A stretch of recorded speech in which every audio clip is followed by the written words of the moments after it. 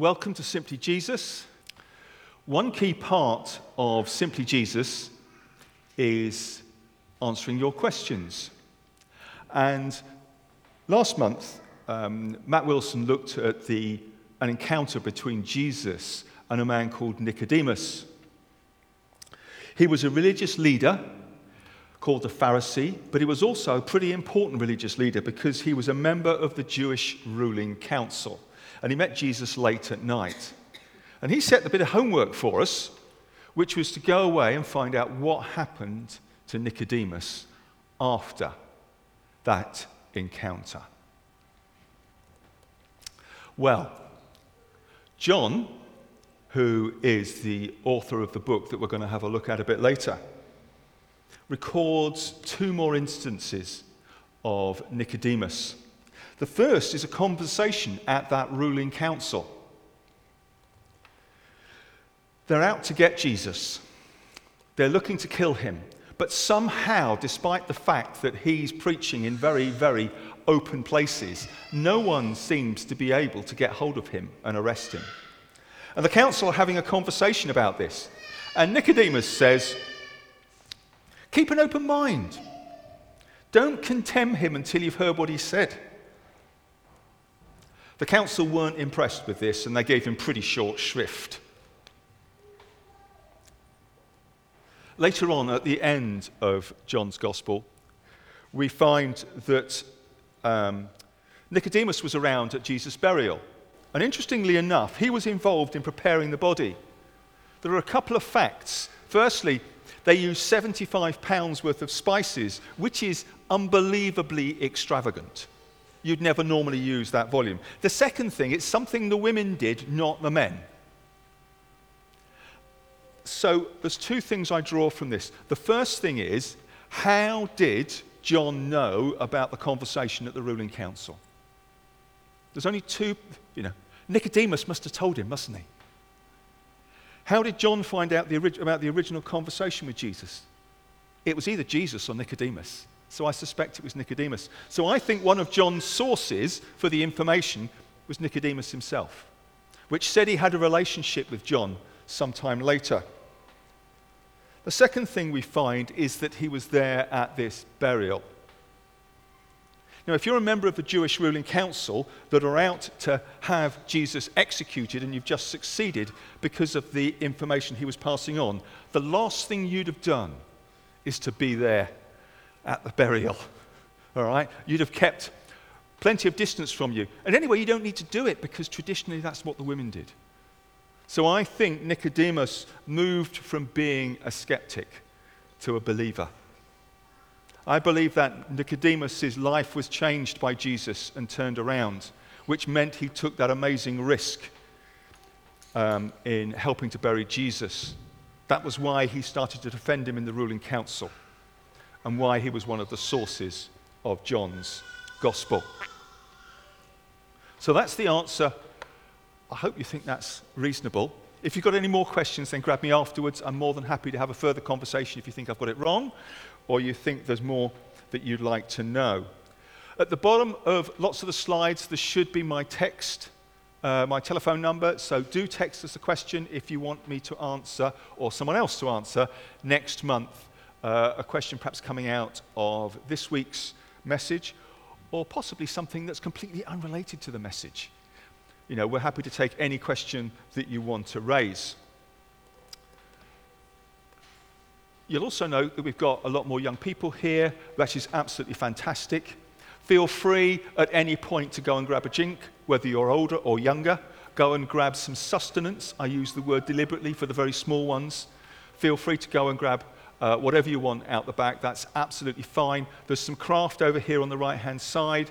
If children are getting restless, they're more than welcome to take part in that at any point during the service. So feel free to move around. I will do my best not to be too distracted unless you all decide to go and do the craft. Then I'll be a little bit shocked. Right, we're going to have a video now. Now this video goes back to 1991. And for those of you who are under the age of probably 40, you won't have heard of Wogan. Think The One Show, but back in the 1990s. Now, Terry Wogan interviewed a guy called David Icke. Some of you may have seen this. I'm not going to tell you much, so just listen and see what you think. I have edited it because it goes on for 15 minutes, so you've got an edited version. If you want to see the whole 15-minute interview, just YouTube it. You'll find David Icke Wogan. You'll find it. More serious than mere ecological disaster. According to his book, The Truth Vibrations, the world as we know it is about to end. David Icke.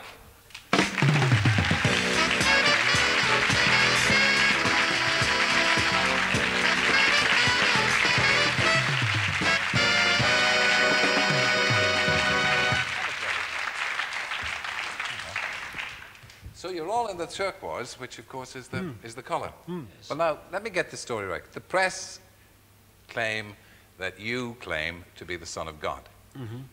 Is that true? Yes, you see, the thing is that, it's quite funny, really.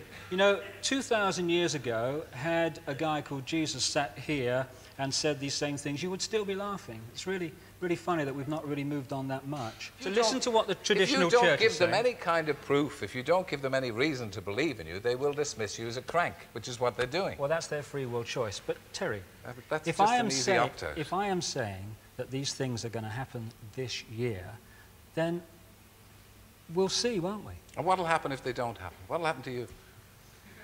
They will happen because if they don't happen, there will be no earth. And it's as simple as that. And I frankly don't care what anyone thinks. They have free will to make their own choices on what is said. I say wait and see. Ladies and gentlemen, David Icke. Thank you.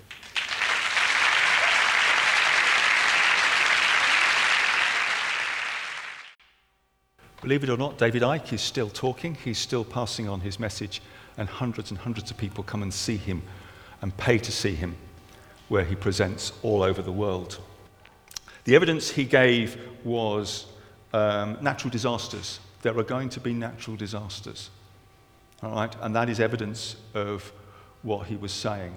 I couldn't get that in. We'd have been 3 or 4 minute video, but that was his piece. There were going to be floods and earthquakes and things like that, and that proved what he was saying. And if those things didn't happen, then the world was going to end. So that's what he was saying in a nutshell. Right, Rosie's now going to read us a short passage from John. It's not super short, actually. It's John chapter 5. And the heading at the top is the healing at the pool. Sometime later, Jesus went up to Jerusalem for a feast of the Jews. Now there is in Jerusalem near the sheep gate a pool, which in Aramaic is called Bethesda, and which is surrounded by 5 covered colonnades.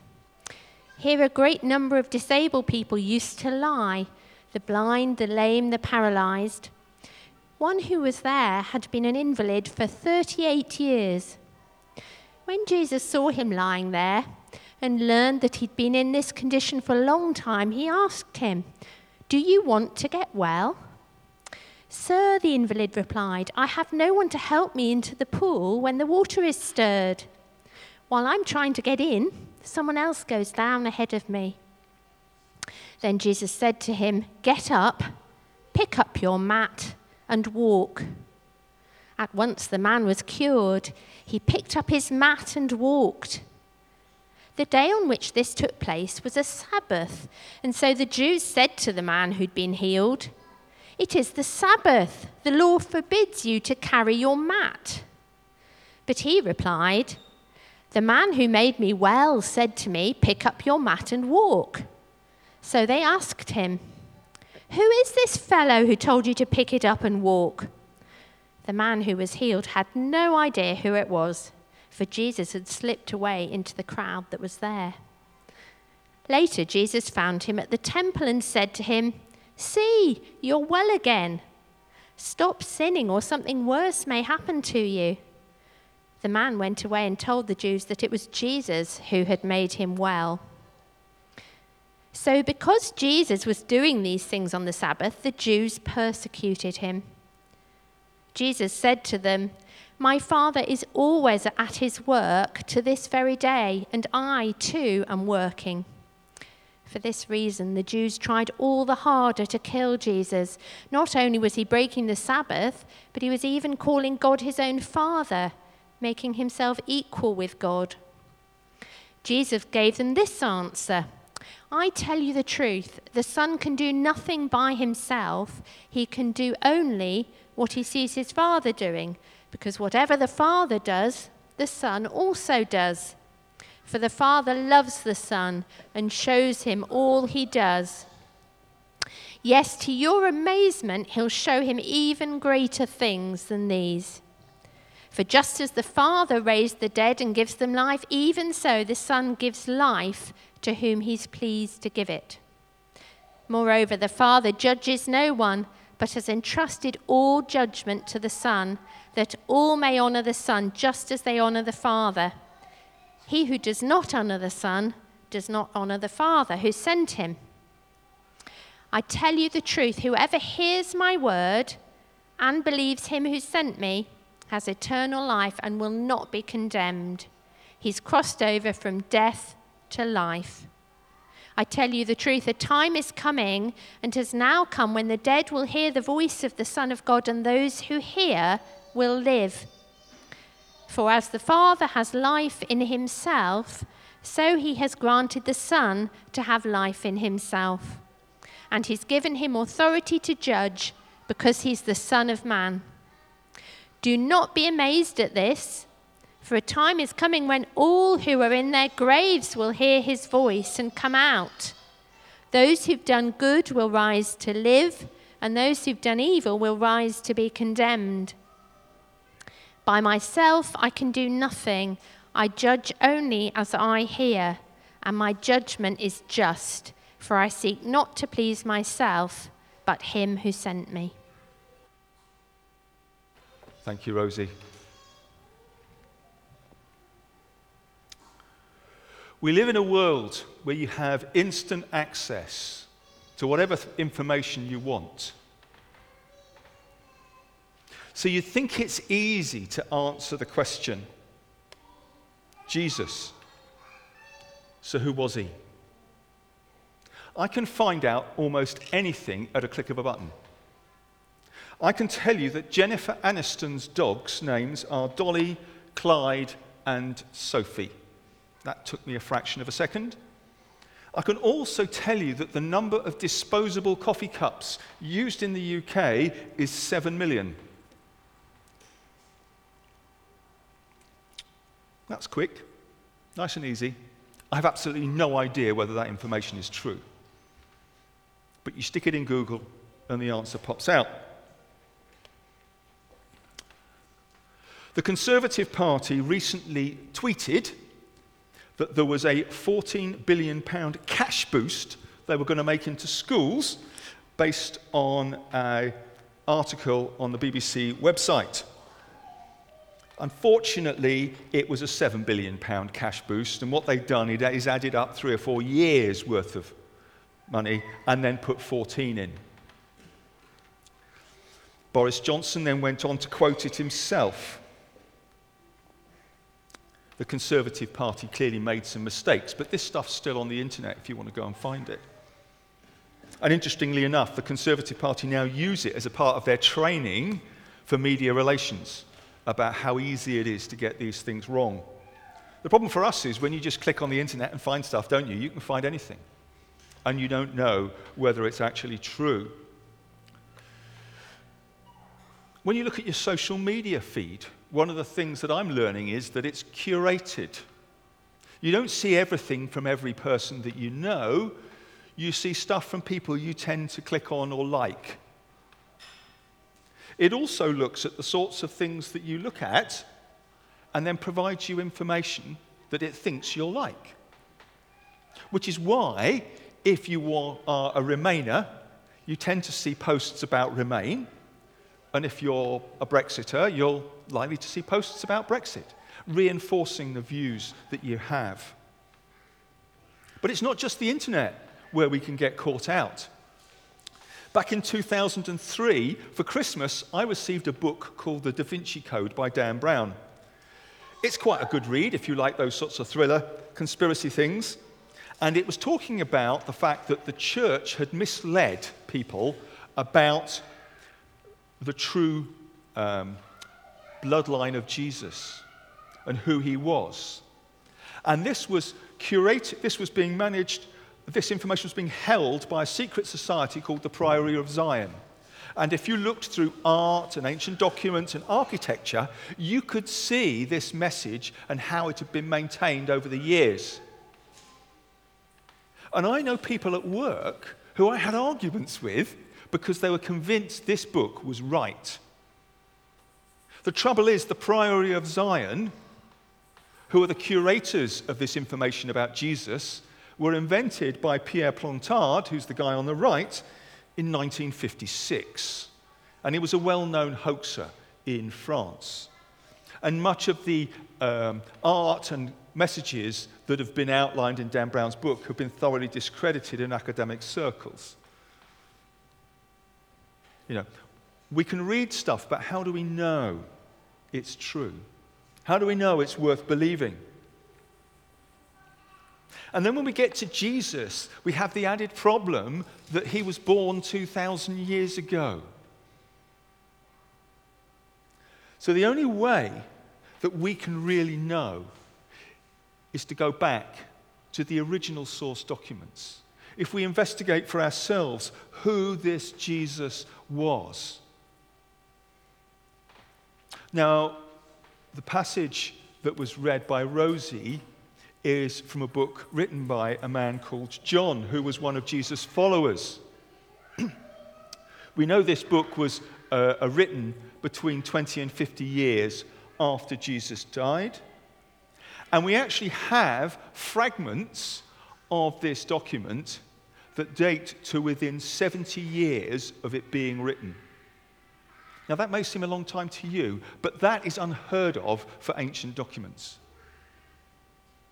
That suggests that this document, because this is the wording on here from John 18 on these fragments, that this document, because it was found in Egypt, the original document probably dates back about 50 or 60 years before that.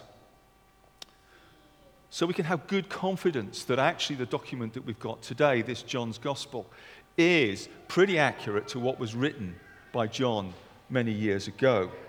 The final interesting fact about this story we've just heard is up until about the 1950s, it was believed that John's Gospel was written a lot later, and one of the key bits of evidence was this pool at Bethesda never existed. No one had found it. So what they said was it was written by people a lot later, and they'd made this up. Until in 1964, during excavations, they found the pool at Bethesda. They found the colonnades. And they discovered that what John wrote was actually accurate. It's just they'd not found the evidence. Now, because we're going to have a look at John's account, I think it's important that we understand that John comes at this not as a completely impartial writer. John comes at this with an agenda. He tells us towards the end that he wants to convince us that Jesus Christ is the Son of God, and to convince us that we might have eternal life, have life in his name. So this man has become convinced of who Jesus is and why he came. And that's why he wrote it. The other thing he tells us in here, or implies in this piece here, is that one of the things that's convinced him is a number of signs that he's seen. And the story we've just read is one of those signs. One of those things that convinced John, a follower of Jesus, that Jesus was the real deal. So let's just walk through the story. Jesus had arrived in Jerusalem for a feast. And he'd come across a pool where lots of disabled people sat during the day and begged in the hope that when the waters stirred, they would be able to get into the waters and be healed. Jesus approaches one individual around the pool. This man had been an invalid for 38 years, and on encountering Jesus, something amazing happened. He was healed, and he could walk again. Jesus transformed this man's life from a life of begging and abject poverty and boredom to a point where he had a hope and a future. Jesus transformed his life. I think it's really interesting. This man had been there 38 years. This wasn't some clever imposter Jesus had imported with some clever trick that the guy was okay and then it looked like he was disabled and then not. Everybody knew this man. They'd seen him there for years and years and years. And when Jesus encounters him, the miraculous happens. It was things like this that convinced John. But Jesus said something really, really controversial. I don't know if you spotted it, but it caused a lot of upset. He told the man to get up and walk and carry his mat. Now, for most of us, we sort of go, well, what? Why is that controversial? Well, the Jewish nation had 10 commandments. You'll have probably heard of these. And one of them was about not working on the Sabbath, which was the Saturday. And clearly this healing took place on a Saturday. But the religious leaders had taken it a step further. They didn't just say, don't do your normal day's work on a Saturday. What they forbade was any form of manual labor, which would include things like carrying your mat. So this guy gets into lots of trouble. The religious leaders spot him carrying his mat and ask him why he's done it. And he said, well, the guy that healed me, he was the one that told me to do it, therefore I carried my mat. He wasn't sure who it was until he found out later, and then he went to the religious leaders and told them it was Jesus.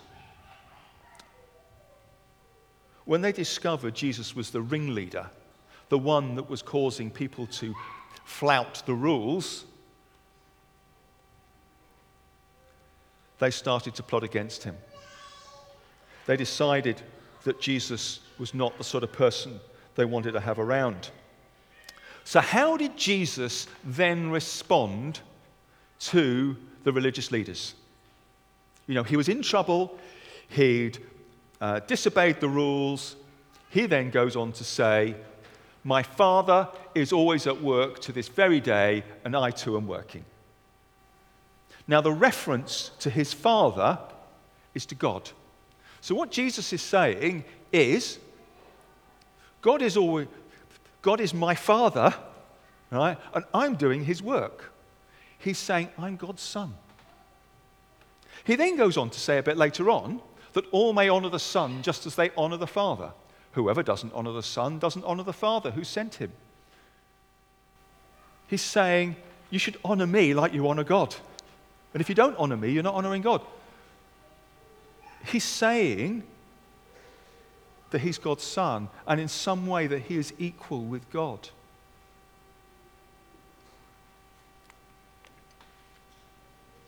This was deeply, deeply offensive to the Jews. These were people who wouldn't even say God's name because it was so holy.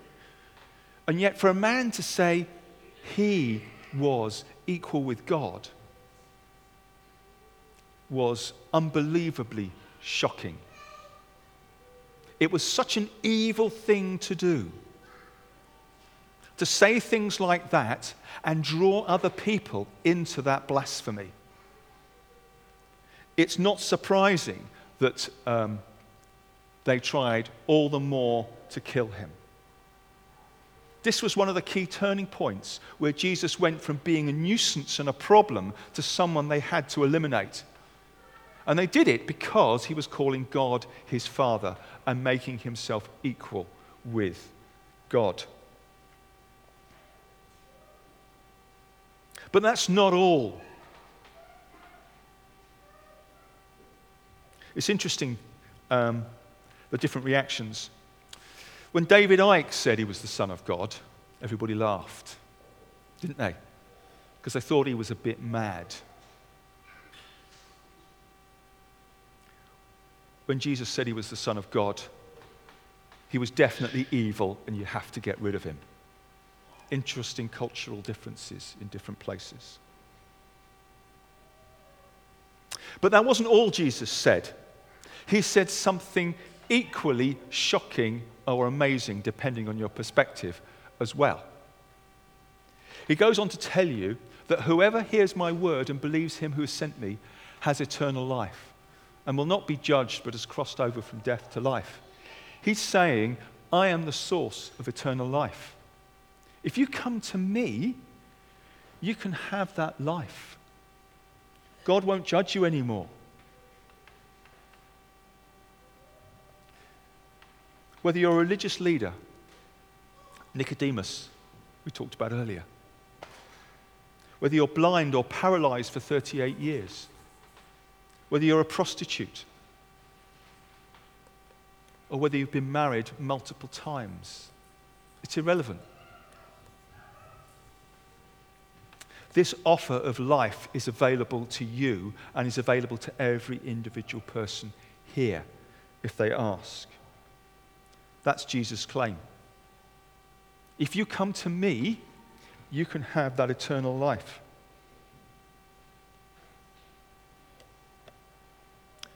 These are fantastic claims, aren't they?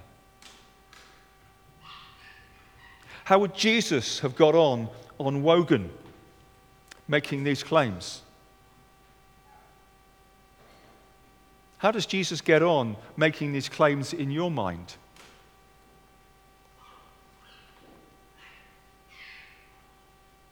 Is Jesus any different to David Icke?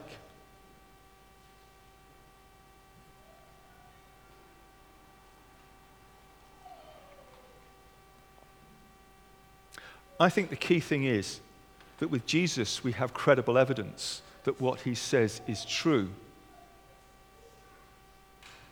Unlike the evidence that David Icke gave on his Wogan program. And in finishing, what I'd like to do is just to walk through some of that evidence with you. The first thing that will have had a massive impact on John will have been ancient documents. He'd grown up as a Jew and will have been taught about their ancient scriptures and will have been promised some Messiah that was going to come from God.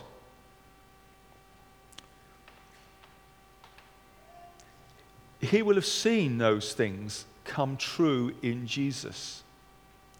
We've got a quote from Jesus here quite early on in his ministry, recorded by another one of the people that wrote an account of his life, where Jesus quotes a prophet called Isaiah.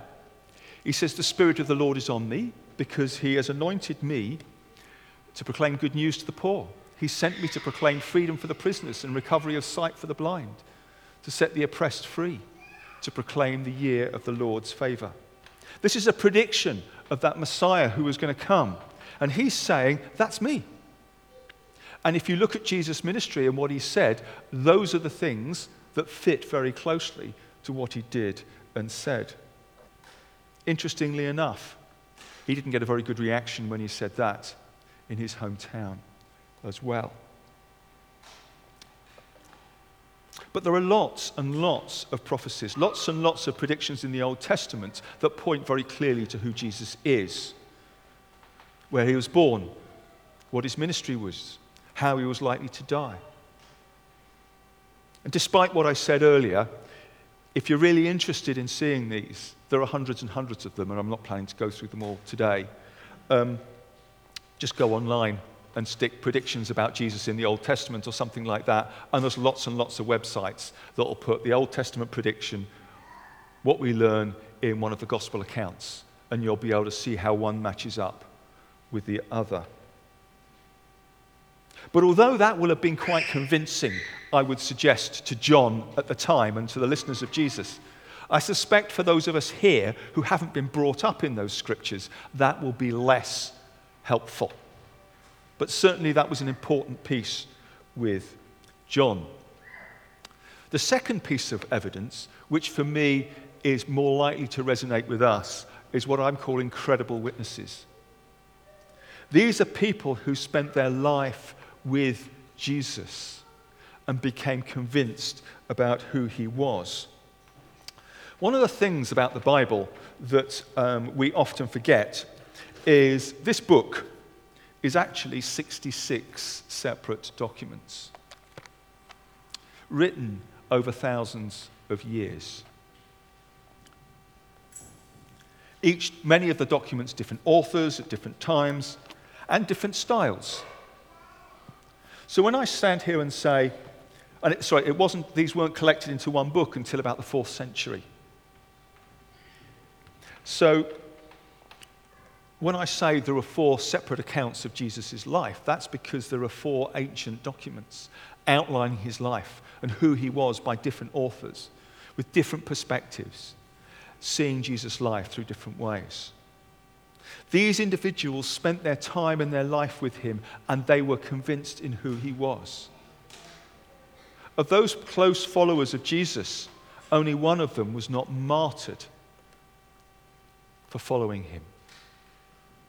Even Jesus' brothers and family were convinced of who he was. There was something about this Jesus that was different, that convinced those closest to him that he really was who he said he was.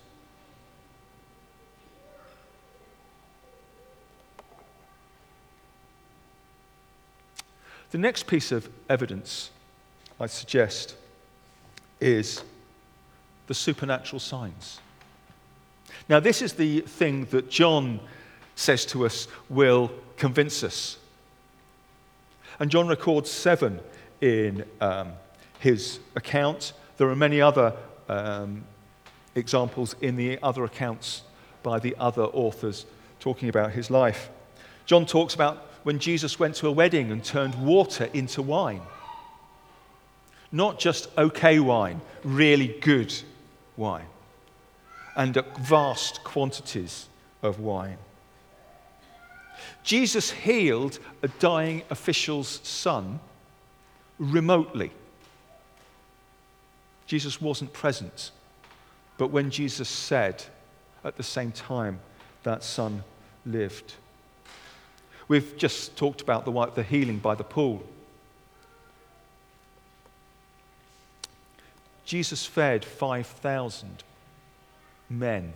We don't know how many women and children were there as well. But he fed them with 5 loaves and 2 fish. Little more than a meal deal at Pret-a-Manger. Jesus walked on water.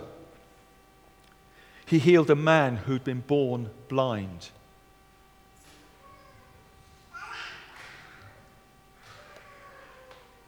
A man called Lazarus had been dead in a tomb 4 days in the heat of the Middle East. The smell would have been appalling. You wouldn't have been walking around the tomb.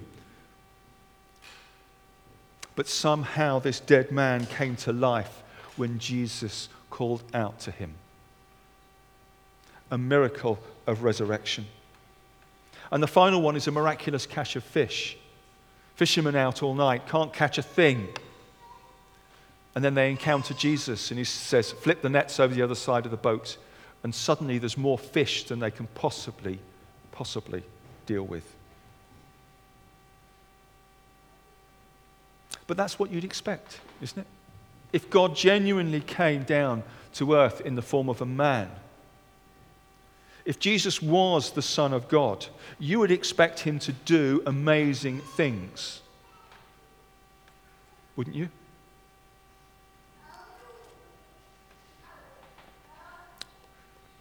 And for me, the final and most compelling factor is Jesus' resurrection. This is something, interestingly, that Jesus predicted. Matthew records it several times in his account of Jesus' life. And here he tells us from that time Jesus began to show his disciples that he must go to Jerusalem, suffer many things, and be killed and raised again on the third day.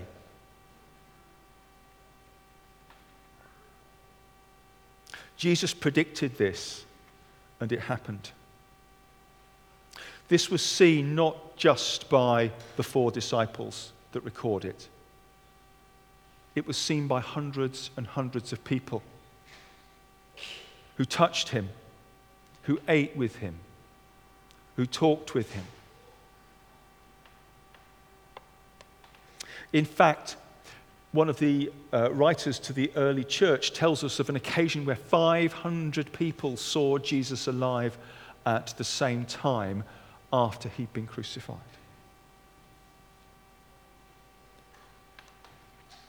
But I think the thing for me that really seals it is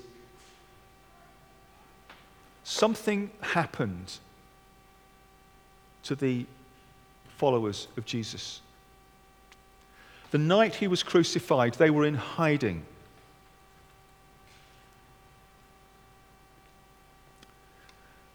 They were terrified.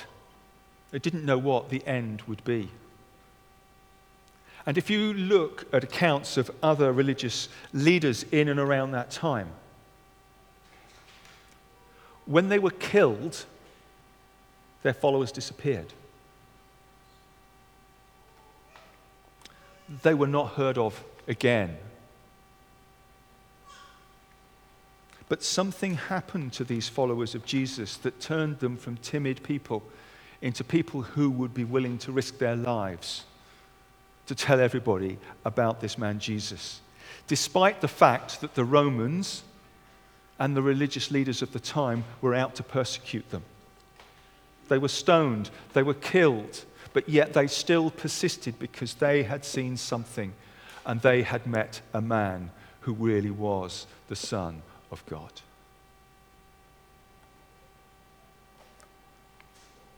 So where does this leave us? Jesus made some absolutely incredible claims about who he was. He claimed to be the Son of God. He had an expectation that you would honor him in the same way that you honored God. And he claimed to be the giver of eternal life. Those are fantastic claims. Those are amazing claims. Those are claims that Lauren Daigle, who sang the song right at the start, believe. She talks of still rolling stones. That's a reference to the stone that rolled away when Jesus rose from the dead. And those rolling stones can be the same for us as we find new life in Jesus. I want to leave you with a quote from C.S. Lewis. C.S. Lewis wrote the book The Lion, the Witch, and the Wardrobe, and the rest of the Narnia series of books. He also wrote a number of books explaining the Christian faith. I'm going to read a quote from him where he talks about how you should view Jesus. He says, I'm trying here to prevent anyone saying the really foolish thing that people often say about him, as in Jesus. People say, I'm ready to accept Jesus as a great moral teacher, but I don't accept his claim to be God. That's the one thing we must not say.